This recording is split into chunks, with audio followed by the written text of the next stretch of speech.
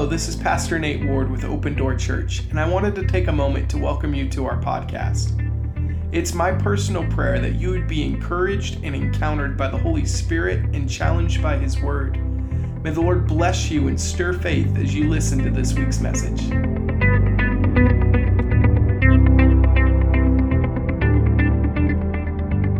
Ever since I was a young man, when I first gave my life to the Lord, I consistently found myself at church. Whenever the doors were open, whether that was a Sunday morning or a Wednesday night, there was something about being together with God's people that just really arrested me as a young man. And I'm so grateful for the community that I wound up in, and just the fact that there was a community that was available to me. And I've always had a hard time understanding Christians, believers that don't value this community in that same way. And I don't need to be super intense about this morning, in the sense that, I don't need to kind of pull out statistics or anything, but the vast majority of people in our culture do not value the gathering of a Sunday morning church service. It used to be something that was ingrained into society. It was just kind of the cultural expectation was that Sunday morning you get up, you get the family together, and you go to church.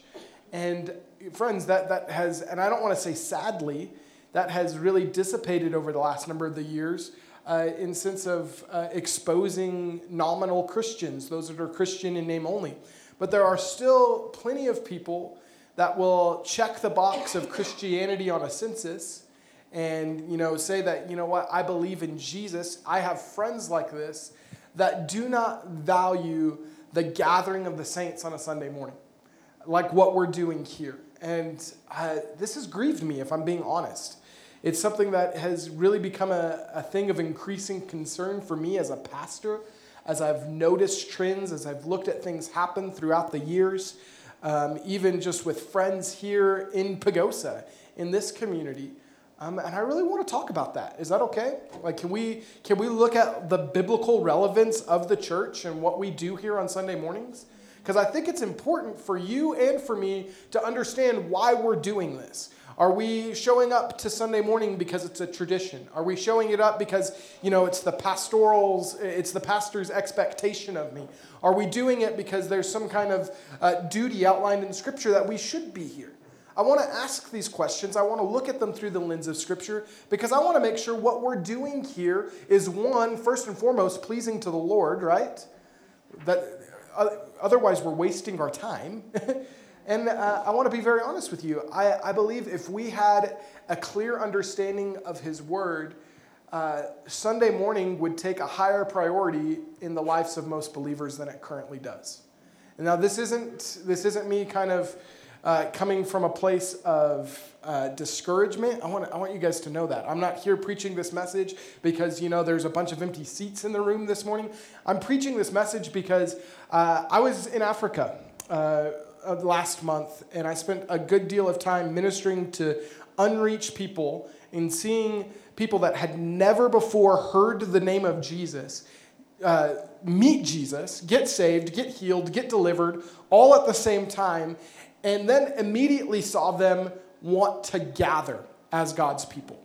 They were asking, well, now what? What do we do? And we saw 4 kind of indigenous churches raise up while we were there, meeting under thorn bushes and acacia trees, outside of mud huts, in little tin shacks, anywhere where they could gather. We saw people come for hours that had just heard the message of Jesus because they wanted a shared experience about what God had done in their life. And they wanted to continue on in this journey of following Jesus. And it was something moving. It was something powerful. One man who had just gotten saved, and we talked about this a few weeks ago. He had just met Jesus for the first time. Had no semblance or concept of the Bible, not any idea of what would be expected of him in terms of serving Jesus. Says, I will give my land if we can build a church here so people can come and hear this message of Jesus. I mean, it's awesome. And I saw such a tremendous response of people wanting to gather and encourage one another and edify one another and continue on in this journey of the Lord, it blew me away. And it was hard for me to connect what I saw there and really see the same kind of thing taking place here back at home, where I don't sense the same, I didn't even sense the same urgency in myself to gather together with God's people. And the Lord began to convict me. And I really want us to be sensitive to what the Holy Spirit is sharing here, not just some kind of man's opinion, not some kind of, Pastor Nate's on some kind of tirade, and he's just disappointed that we didn't come to church last week. That's not what this is about. There are people in other nations that are risking their lives, even losing them, to gather together for the privilege of coming together and meeting in homes and meeting in secret so that they can fulfill what Jesus instructs us to do in his word. They're taking this thing very seriously. And I want us to not neglect the fact that what we have here in the United States of America, what we have here in Pagosa Springs, what we have here at Open Door Church is a privilege. And we should take advantage of the opportunity to gather together as the people of God. And it should be something that is celebrated. It should be something that is encouraging for one another. It should be, because I know it is for me, it should be a real pinnacle or a highlight of our week where we get to gather together with the people of God. I don't want you to see it as a burden. I don't want you to see it as something that is just on a to-do list. I want you to understand the rich blessedness that exists with coming together as God's people. And I want to see it from the lens of Scripture. Think of it as this way. Or to put it in maybe a different terms, I feel like too many people feel like church attendance and merely showing up is some kind of burden upon them. When in reality, it exists for us. It exists as a blessing to us for God. And it's really cool. It's really exciting. We're going to look at Scripture to kind of back up these statements. And I should actually look at my notes. Because there is, again, I want to reiterate, this isn't coming from a place of discouragement or even frustration. It is coming from a place of legitimate concern, though. Because I do believe that the value of what we do here in the context of a gathering as a church to worship the Lord doesn't have as necessarily high place of priority as it ought to in the life of the believer. And so this is something I've fought for in terms of my family, for them to understand. I want my boys to know. Kelly knows that the reason why we come to church and we spend so much time doing church things is not because I'm the pastor and it's the expectation of me. It's not because the board would fire me if I didn't show up to prayer. It's not that there'd be like concern, if Nate didn't actually partake in Deeper Project, which I know for like the last month I was gone. But the reality of it is this, is that we go to church as a family because we're Christians and we love Jesus. We come to prayer because we love Jesus. It's not because Dad's the pastor. And I want that to be reiterated, and it's not just out of a place of obligation. It comes out of a legitimate place of joy that I want to be a part of what God's doing, and the opportunity that is made available for us to gather is one that I want to seize hold of. And so I say that I really want my sons to know. I want my family to know that the reason why we're so active in church and so active in ministry isn't because, I'm the venerable Reverend Nathaniel James Ward that gets his mail, right? I've never had venerable, but we joked about that word in Deeper Project this Tuesday, but I do get mail to Reverend, and it's a little weird. But the fact that I have a title or a card in my wallet that says I'm a pastor isn't the reason why we do what we do. There's a legitimate joy and a blessing that comes from being engaged in the construct of a local church. And so we're going to talk about some things, and I'm excited. I was joking with Tina, and I was telling Adam this morning. On Sunday mornings, I like to refine my message and look through what I'm going to talk about and make sure that it really makes sense and that people are going to be able to track with me if I deliver it in the way that it's written. And almost every week, I severely condense and cut things out of what I wanted to share. In fact, so this week, I actually am only sharing the first part of my message because I realized very quickly that there was just too much to cover. And we're going to kind of break this up in a few weeks of teaching. But we're going to talk about why we gather. Why we gather. And so this is my way of being all fancy and trending and having a sermon series. But today we're going to specifically tackle the topic of what is the church. You see, there's this saying, and I understand its sentiment. I really do believe that in essence it's got good intention. But I actually believe I've seen it do a little more harm than good because it's incomplete. It's lacking some aspect of truth. How many of you guys ever said this? Maybe you've heard it. I've said it. I've heard it. I've passed it around. That you don't go to church. You are the church. Right? That's true. Like I'm saying that that's true. That's okay. You guys are giving me blank stares. You guys have heard this, right? This isn't like revelatory. This isn't the first time you've ever heard that. You're like, oh my goodness, my pastor is so cool. I'm going to quote him on Facebook now. He said, we don't go to church. We are the church. This is like groundbreaking. No, we've heard that, right? I do have some issue with it, though, because I feel like it pits unnecessarily the notion that going to church and being the church are at odds with one another. And so I guess the best way to say this is, I wrote it down. It unnecessarily puts being the church and going to church at odds with one another. And I think it's doing a disservice in the fact that it discredits actually going to church. It almost paints going to church in a negative light, that there's no importance on actually going to church because you're called to be the church. Do you understand what I'm saying there? And I'm going to talk about this because I believe this, and I put this in bold in my notes. So if you want to write this down, you can. And I'm going to back up this statement. But I believe that the simple reality is that it is impossible to be the church without going to church. Now hear me. Before you start dismantling that statement and you have all your disagreements come up and I get angry emails, I want you to know I'm not simply talking about showing up to a Sunday morning 10 a.m. service. I really don't place a lot of stock in just your attendance. You know, I think I like what Keith Green would say. He actually says it in one of his songs, but he talks about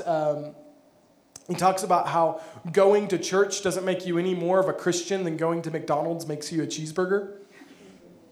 He's a funny guy. I like him. Keith Green is like one of my heroes. And that's true. And so hear me out. I'm not here trying to give some kind of stamp of approval that, you know, your church attendance is the utmost importance to the Lord, and that in and of itself is like a definitive sign of your salvation. You'd have a hard time convincing me that the thief on the cross didn't actually go into paradise because he never stepped foot in a church. So hear me when I say these statements. Hear me when I talk about this. But I do believe that the church is close to the Lord's heart. And I do believe that the reality of it is that it is impossible to be the church that God's called us to be without actually going to church. I know that's revelatory. I know that's crazy. I know that that's so elementary and so simple. But there is an attack. There is an affront. I guarantee you, every single one of us in this room probably can count multiple people that we know that have some kind of offense or bitterness to the church. Or worse yet, the church hurt them, right? That's reality. That's something that's real. And people may have a long list of legitimate and illegitimate reasons on why they don't come to church, but they still say they love Jesus. But can I tell you, in light of the scripture, and in light of what Jesus calls us to, I can find no excuse that stands. I'm not saying that people haven't been hurt. I'm not saying that the church is perfect. And I'm certainly not saying our expression of it in the West on a Sunday morning at 10 a.m. with 5 fast songs and 2 slow songs, and well, that's a lot of songs. I don't think we've ever done that many. And making sure we pass offering plates and we have a quirky video and the pastor makes a stupid joke. Like that is not the epitome of what I'm talking about when I say coming to church and going to church, but I do believe there is an aspect of our gathering and what we do even here in context on a Sunday morning that is pivotal to the life of the believer if we're going to be pleasing to Jesus in the long run. And so we're going to look at a lot of scripture. We're going to talk about a lot of this over the next, the way that I have it broken down is 3 weeks. So it may be longer than that. I apologize. The Lord might speak to me and we might do it all in 1 week and we'll be here till 4 p.m. today. But I sense that I have a good stopping point, if that's okay. And so what we're going to look at over the next kind of series of teaching is this. We're going to look at what exactly is the church. I think that that's a great place to start in defining what the church is. Not necessarily what it does, but what is the church? And then we're going to move on in asking the question of why does the church exist? What is its purpose? What is its primary role? And then I do have a good list of scriptures and a good argument of why attending church is important. And so that was where this all started. I really wanted to answer that question of why actually attending a local church on a consistent basis is important. But I felt like there were a couple questions to answer before we even got there. And so that's kind of the direction that we're headed, if you will. So we can start, guys, by looking at Matthew chapter 16. And so I figured the best way to start teaching on the church, on the reason for its existence, on its role, on why it's important, why it should matter, on whether or not do you go on a Sunday morning or a Wednesday night or you plug into a deeper project on Tuesday. Can I give you a quick plug? I'm going to make some really good food on Tuesday. I'm cooking and I'm bragging because I'm really excited for the meal that we're going to prepare. I tell you what it is, but because you probably don't know what it is, you'd be like, I don't know if that's good. I can universally say that every time I've made this meal, there haven't been leftovers. Boom. That was a little braggadocious, wasn't it? Braggadocious, whatever. A little bit of pride there. Jesus, convict me. Please. I'm just trying to say, I'm really excited about Deeper Project because these guys all made the decision to bring food back when I was in Africa. They're like, Pastor Nate's not here. Let's just usurp him and say, let's bring food. And I've been pushing to bring food back the entirety of its absence. And so I'm glad that we're doing that. We should talk about Jesus in the scripture. In Matthew 16, verse 13, it says, when Jesus came into the region of Caesarea Philippi, he asked his disciples, saying, who do men say that I, the Son of Man, am? And they said, some say John the Baptist, some say Elijah, and others Jeremiah or one of the prophets. And he said to them, but who do you say that I am? Simon Peter answered and said, you are the Christ, the Son of the living God. Jesus answered and said to him, blessed are you, Simon Bar-Jonah, for flesh and blood have not revealed this to you, but my Father who is in heaven. And I also say to you that you are Peter, and on this rock I will build my church, and the gates of Hades shall not prevail against it. And I will give you the keys to the kingdom of heaven, and whatever you bind on earth will be bound in heaven, and whatever you loose on earth will be loosed in heaven. Friends, this is the first kind of usage of the word church in all of the New Testament, and therefore all of the Bible. And it's used by Jesus here, and he instructs on how he's going to build and initiate and start his church. And he tells Peter that it's on this rock that I will build my church. Now, Roman Catholicism would interpret this passage of Scripture to say that Peter is the rock upon which God builds the church, and therefore making him the first pope. And all of this stuff, it kind of goes down. There's been controversy surrounding exactly what Jesus means here. You'll get the language talking about Petros and Petra and talking about which rock Jesus builds his church on. I think in light of context, also reading the writings of Peter, which we're going to look at here eventually, I think he didn't think he was the rock that Jesus was going to build the church on. And I think it would be poor exegesis if we read it that way as well. I think very clearly and very plainly, it's very evident that the rock Jesus is referring to here is himself, and the confession that Jesus is the Christ, the Son of the living God. You need to understand that that's the foundation of what makes the church is profession of faith in Jesus, that he is the Son of God, that we believe he is who he says he is, he did what he said he did, and he's going to do what he said he's going to do. When we have faith in Jesus and we believe him and take him at his word and we profess faith in him, that is the foundation upon which Jesus will build his church. And so I have just a few things that I really wanted to bring out of this text, a number of points. I guess I have 4 points here. 3 points, I guess, is how I wrote them down. But the first one is actually like point 1A and point 1B. It's actually a 2-for-1, so we'll go with 4, however you want to write them down. But I drew out of this text in helping define what the church is. We look at this text and we see first that Jesus is going to build his church, first and foremost. And so 1A, or just point 1, it would have made more sense for me to just do them in numbers, is that it's his church. You need to understand this, that Jesus describes the church that he is going to build as my church. He tells Peter, I am going to build my church upon this rock, right?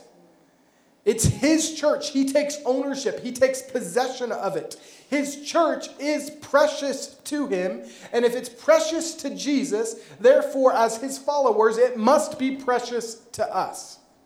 I'm not talking about open door church. I'm not talking about, our articles of like enlistment or whatever. That's not the word I'm looking for.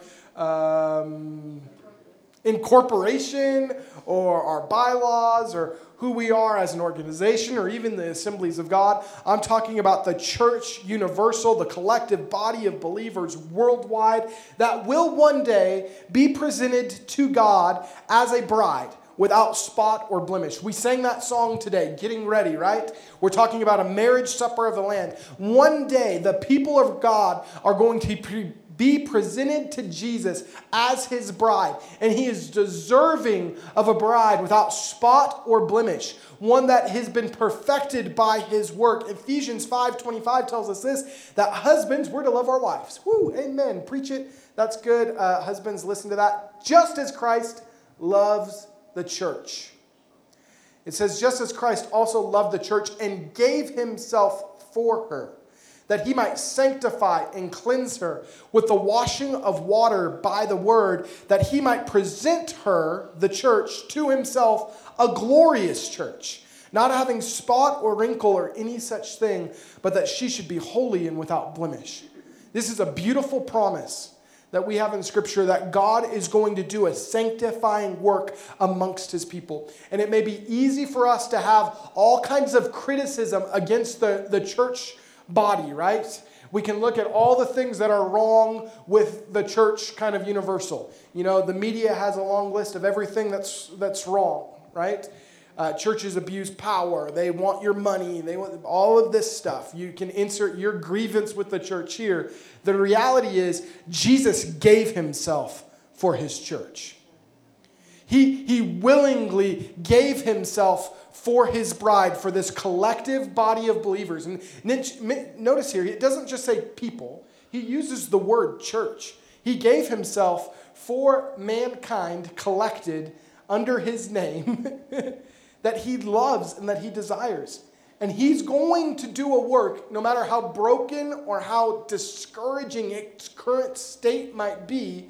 He is going to do a work that would make what's broken and turn it into a glorious church, without spot or wrinkle, without blemish, a holy church that will be presented to Jesus as a bride. That should be encouraging. Because I can be very transparent now. There are days when I think about just the state of the church, universal, not even just our church, and it's easy to grow discouraged. It's easy for me to look and see what other denominations are arguing about and the things that are being allowed within pulpits and within within whole churches and the things that are celebrated that I believe that break the heart of God. But I think often of the fact that Jesus was always found within his Father's house, right? It's like this continual theme. Even from when he was a young boy, he tells his parents, well, didn't you know I'd be in my Father's house? And I believe that it's very hard to keep Jesus out of his Father's house. And as long as we make room for him, I believe that he is still in the business of upturning tables. I still believe that he's in the business of wanting to connect with his people. And I don't think there's enough legislation that can keep him out of the authentic moving of the church. If we give room for Jesus to be present, his promise is that he would build his church. And that's the second point, that he would build his church, right? It's that he would bring his people together. It's not left up to luck. It's not relegated to some kind of special gimmickry. Gimmickry, that's a word, right? Or talent. I think it's a word. I don't know. It's not just related on, making sure that we have the perfect agenda and I say the right words and we have the right lines and every song we sing is on key. That isn't how Jesus says we're going to build the church. He actually promises us that he would build his church. And that's a huge relief for me as a pastor. Can I tell you that? That's super encouraging to know that it's not my just explicit mandate that I build his church to present it for him. But it actually is a promise of Scripture. It's a promise that Jesus makes that he would build his house, that he would build his church. It's what Psalm 127 verse 1 tells us, is that unless the Lord builds the house, those who build it labor in vain. Now, that doesn't mean there isn't work to be done. That doesn't mean that there isn't labor to be had. That doesn't mean that there isn't a harvest to reap. Obviously, all of those things are true. But ultimately, I can trust in the fact that if I'm faithful to Jesus, to do what he's asked me to do, that he will see the results. Amen? That should be encouraging to you, that he will build his church. The second thing I noticed here, or third, however you're going to, my notes are weird, but is that it's on a firm foundation, right? It's not built on mere tradition of man. It's not built on the social constructs of us making sure that we show up on our day off, which happens to be Sunday.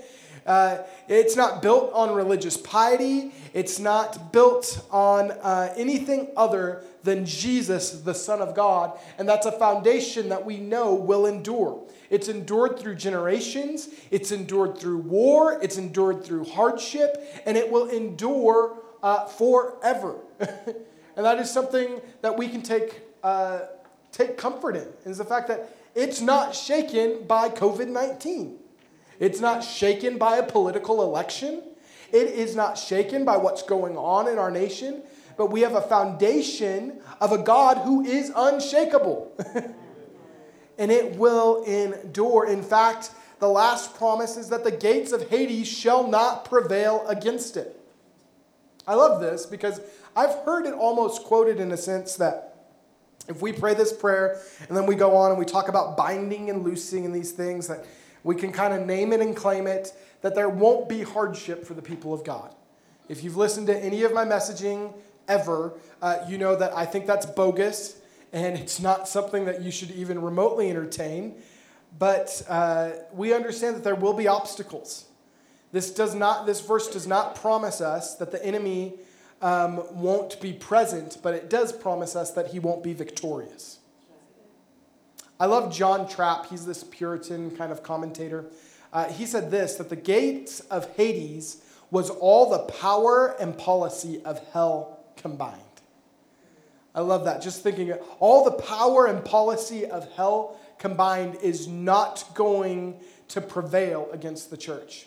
Whatever Satan has in his arsenal, whatever kind of gimmickry he has, I use that word again, it's not going to work.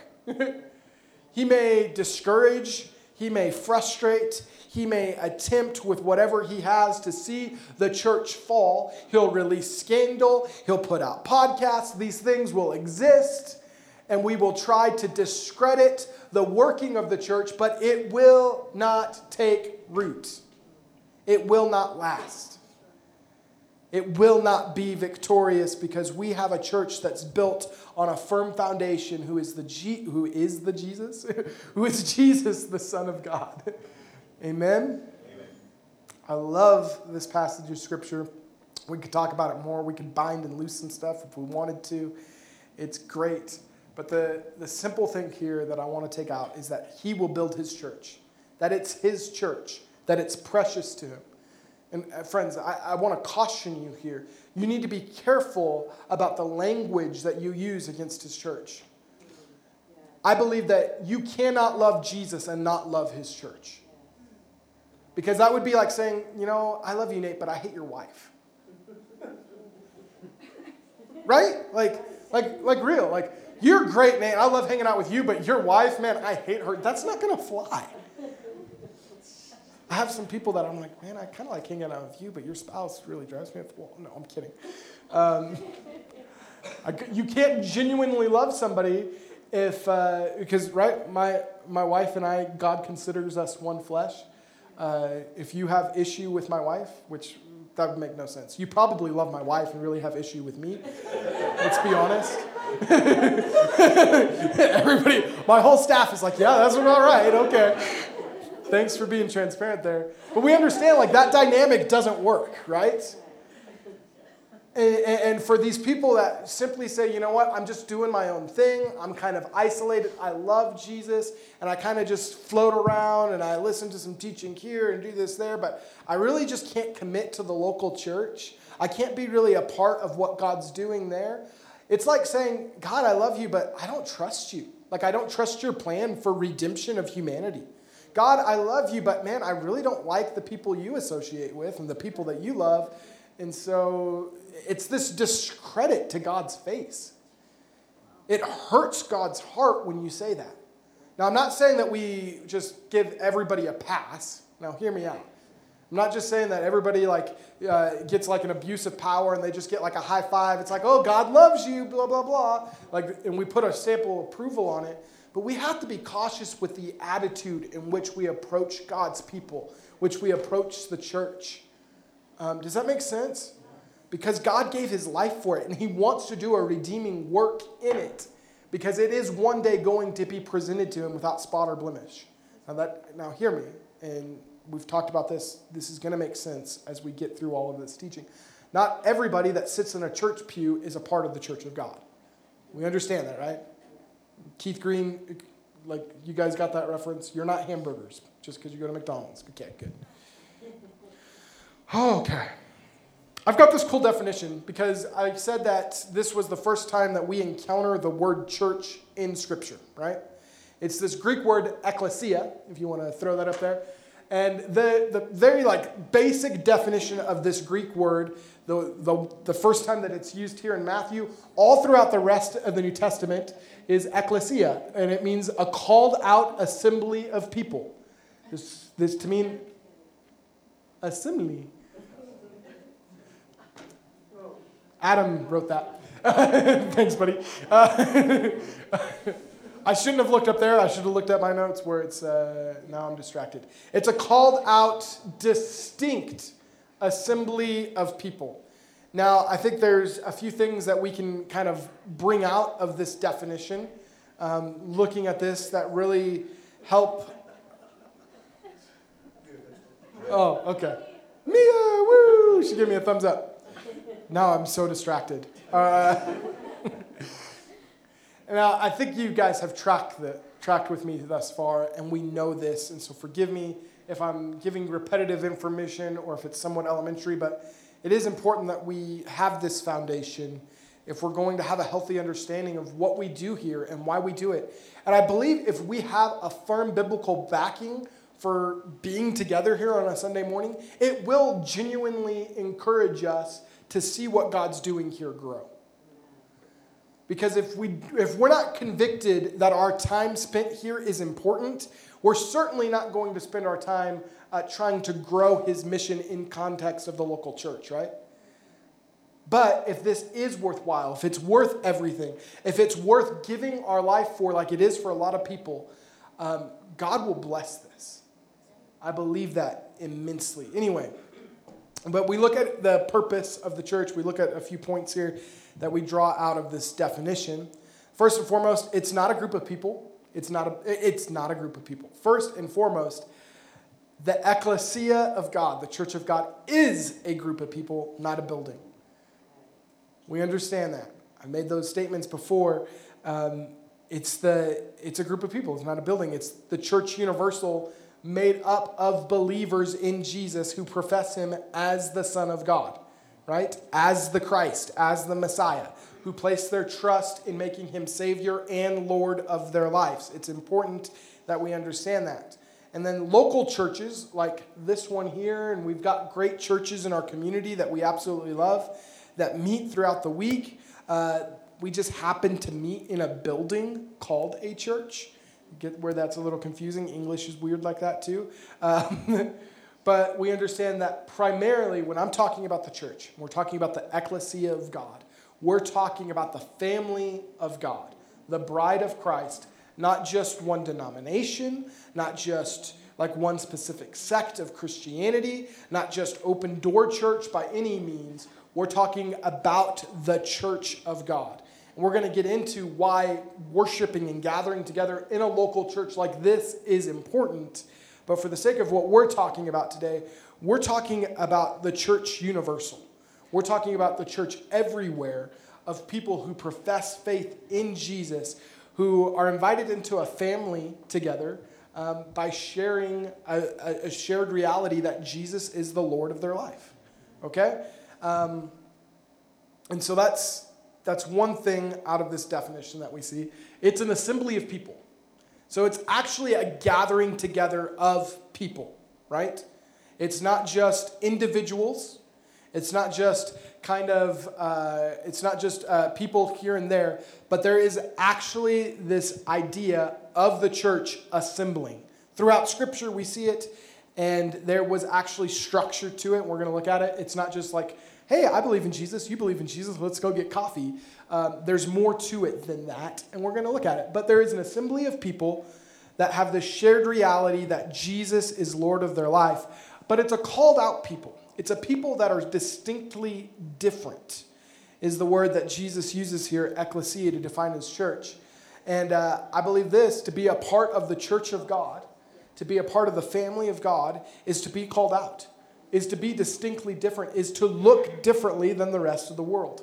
We've talked about this. We looked at Jesus' Sermon on the Mount for like 6 months or longer, where we kind of looked at his teaching on what it was like to live radically different in the midst of a culture that hated him and that still hates God. And we looked at it. We looked at the outline of basic Christian living that God defines for his church, and that is that we would live differently than the world around us. 1 Peter 2:9 tells us, but we're not like that. We're not like a godless people.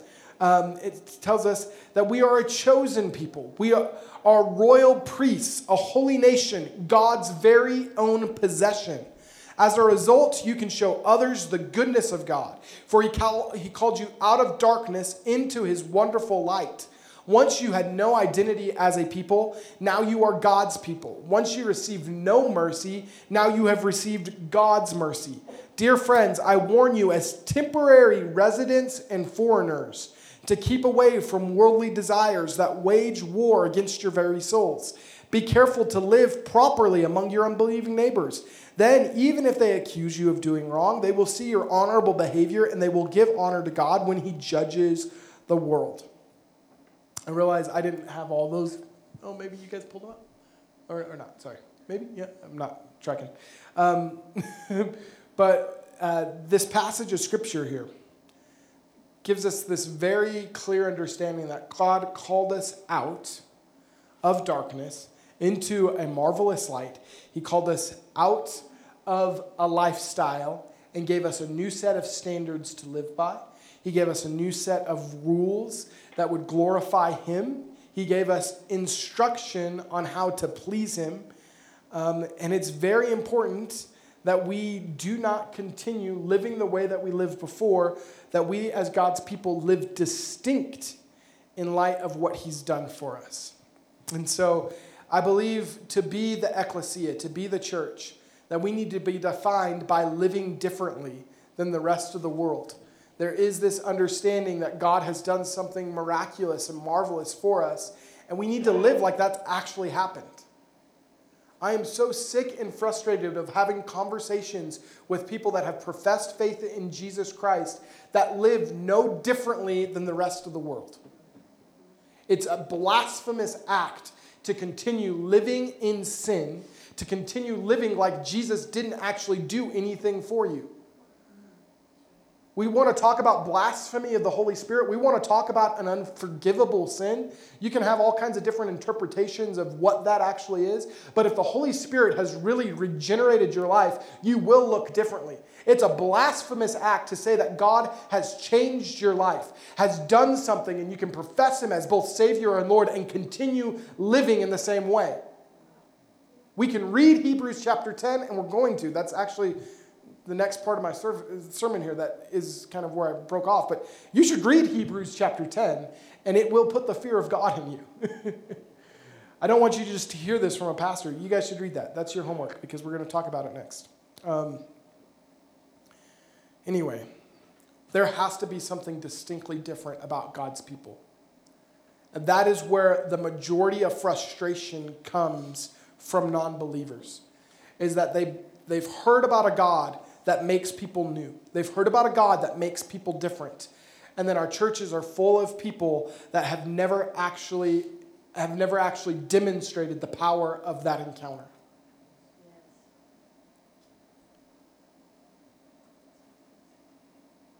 But I believe He wants to do a work by His Holy Spirit.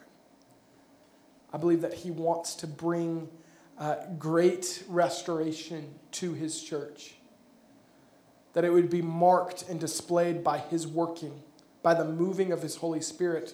Not just kind of philosophical ideas, but I'm talking about lives transformed by the gospel. Because you can argue with somebody about the existence of God day and night, but you can't argue against the evidence of a changed life. For the church to operate in the way that Jesus intended it, there has to be evidence of His working. That's why He called it a called out, distinctively different people. That assembles. We're going to talk about that too. Why am I preaching this? Why am I even going down this road? Why am I making a big deal about talking about the church and its role? And obviously my heart as a pastor, wanting people to be here and be a part of what we're doing. Can I be honest? It does grow discouraging seeing empty seats all the time. But that's not the reason why I'm preaching this. I'm not here because, I'm so disappointed that so-and-so is not here. That really isn't the motivation for this message. I'm preaching this message because I've seen the effects of being engaged with the local church and seeing how it's transformed lives. When people actually get rooted and get committed to what God's doing in a place, I've seen that transformation happen over and over and over again, and I've seen the inverse of it happen as well. When I was a young man and I first started following Jesus, I was part of this just fiery youth ministry called 1063. It was really cool. We would see teenagers pack out the house on Wednesday nights all the time. Like, we had upwards of 400 kids. That was bigger than our church, I think, at the time. It was awesome. We saw God do mighty things. We saw mighty movings and demonstrations of the Spirit's power. We would see demons cast out. We would see kids get saved every single week. And it was awesome. Kids wanted to come. There were also the guys that were there to deal drugs and pick up girls, but it was cool. We saw God do some really neat things during those formative years of me first following Jesus. But I had the privilege of, just a few weeks ago, I went and met with my pastor. He's a senior pastor now, of the same church, actually. He was a youth pastor when I was there. He actually was the youth pastor here so many years ago. And we just started having this conversation about different people that we knew and that we were engaged with, and kids that had come through the ministry and asking where they were. And we spent 4 hours in his office. His son kept calling and saying, "When are you coming home, Dad?" And we were just connecting over just the history and the years of ministry. And one of the things that we noticed was there is a large amount of teenagers from that particular season that are active in full-time ministry today. A huge percentage of us of the names that came up were missionaries, were pastors, were working at local churches. And it was really encouraging. But one of the things that we noted about of 12 people that we kind of named off was that we were all consistently tied in with the local church on a Sunday morning, with what God was doing in the local body of Christ, not just youth ministry on a Wednesday night. And I say this because I've experienced firsthand the benefit of being engaged in a church family beyond just showing up and going to a service. And we look back and we looked at, these guys are like crushing it in ministry. They're following Jesus with fiery passion. But there were hundreds of other kids that we don't even remember their names that kind of came through, went through a door. Maybe they heard a message and hopefully they got plugged in somewhere. And I pray that something happened. But we had equal amount of stories, actually probably way more stories that we shared about people that weren't doing good, that weren't following the Lord, that weren't consistent in their walk with God. And they didn't prioritize the local church. And so I'm saying this, I'm sounding this off as a warning because I don't believe that you can effectively walk out your faith. I don't believe that you can be right with God and actually love Jesus and sustain Christian living outside of the local church. And you might have argument against that. You might blah, blah, blah. I can tell you, I think you're wrong. I think Jesus thinks you're wrong. And I think Paul would very explicitly tell you that you're wrong. The writer of Hebrews would tell you you're very, very wrong. And so as much as that might be like, oh, that hurts my flesh, welcome to the club. Because it's true. I say this. God designed us as relational beings. He designed us to walk out our faith in the construct of community.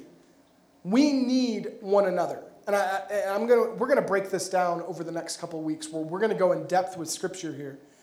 But I want you to think about the majority of the New Testament epistles, Paul's writings, right? That he wrote to the local church, to local church congregations in different areas of the world at that time. He wrote things. But how often was the language one another used? And we could look at all of these, but all throughout the New Testament, we get the command to love one another, to welcome one another, to care for one another. I'm pulling these from Corinthians, Galatians, Ephesians, Colossians, Thessalonians, even James and 1 Peter. But we look at this. It says, agree with one another, bear one another's burdens, forgive one another, teach one another, do good to one another, confess to one another, show hospitality to one another. How can you do one another by yourself? You can't. It doesn't work that way.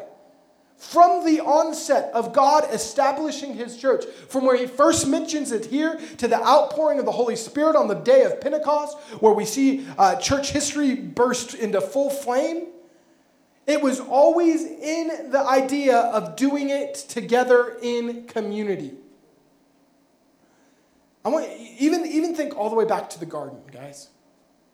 Think back to when God created the heavens and the earth. He created the mountains and the trees. He created the animals. I mean, he did it all, right? And then he creates man. At the end of each day, he says, it is good, right? And at the end of the seventh day, he rested. Perfection, is it not? Right? Anybody want to argue with me? It's perfect. Wish somebody would argue with me. Because it goes on, and this is one of those confusing things. Jesus said something, or God, Jesus, how? 3 in 1. I'll make that point in a second. Actually says something's not good. Do you know what he said wasn't good? If in Genesis 2:18 it says that the Lord God said, it is not good that man should be alone. And I will make him a helper comparable to him. Now, don't get weird with me on this. I know he made him a wife and he made Eve. But there was something in the human construct that God created, and he said that it's not good for man to be alone. So I'm going to make him a helper. because humankind was designed to have relationship. Humankind was designed to have fellowship with one another. There was this need in man to have relationship with other people. So God created people. Created another person for that to happen. We even see this to some extent within the mystery of the Trinity, right? We have God the Father, God the Son, and God the Holy Spirit in perfect fellowship with one another. We see that God desires and delights that we might have fellowship with each other. Now, that doesn't make it easy, right? Anybody have a family? It's hard, right? Because none of us are perfect. We've all heard that there isn't a perfect church because there's people in it, right? But the reality of life is that you can't just go shut yourself up as a hermit and live in the mountains for the next 30 years until Jesus shows back. If you do that, and you'll be like, well, I'm not going to sin against my brother because I'm up here, you're actually robbing the world of a beautiful testimony. You're robbing the world of what God's doing in your life. So I say that you actually are living in sin, probably. Just saying, I'm just being real. God didn't design us to do this by ourselves.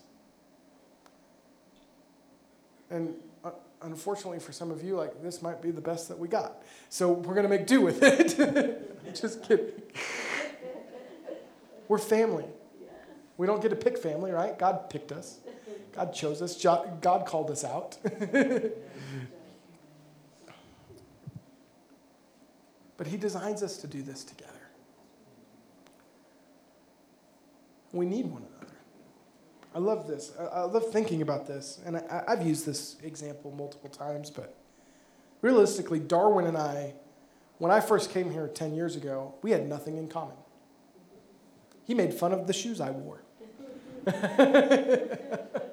you remember that? You did.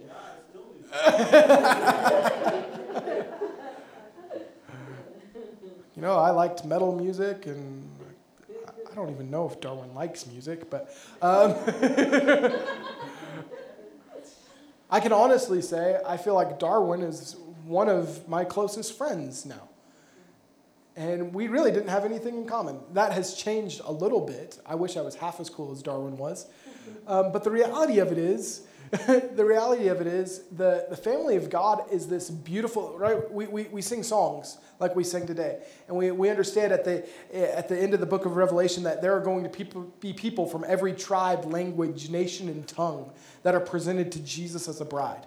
From every backdrop and every kind of type of life that you can imagine, God's going to be presented with people that are different. And that's the cool thing about different people is they have attributes and they have skills that you don't have. And they have the ability to refine you into a better version of yourself because they're not you. Church would be really boring if we were all the same. Just saying, that'd be weird. You got to put up with the guy that likes punk rock music and has tattoos and might push things a little bit. But I'm thankful for those that balance me out as well and that refine me and are willing to bring correction. Because I'm far more willing to bring correction from somebody. Anyway, never mind.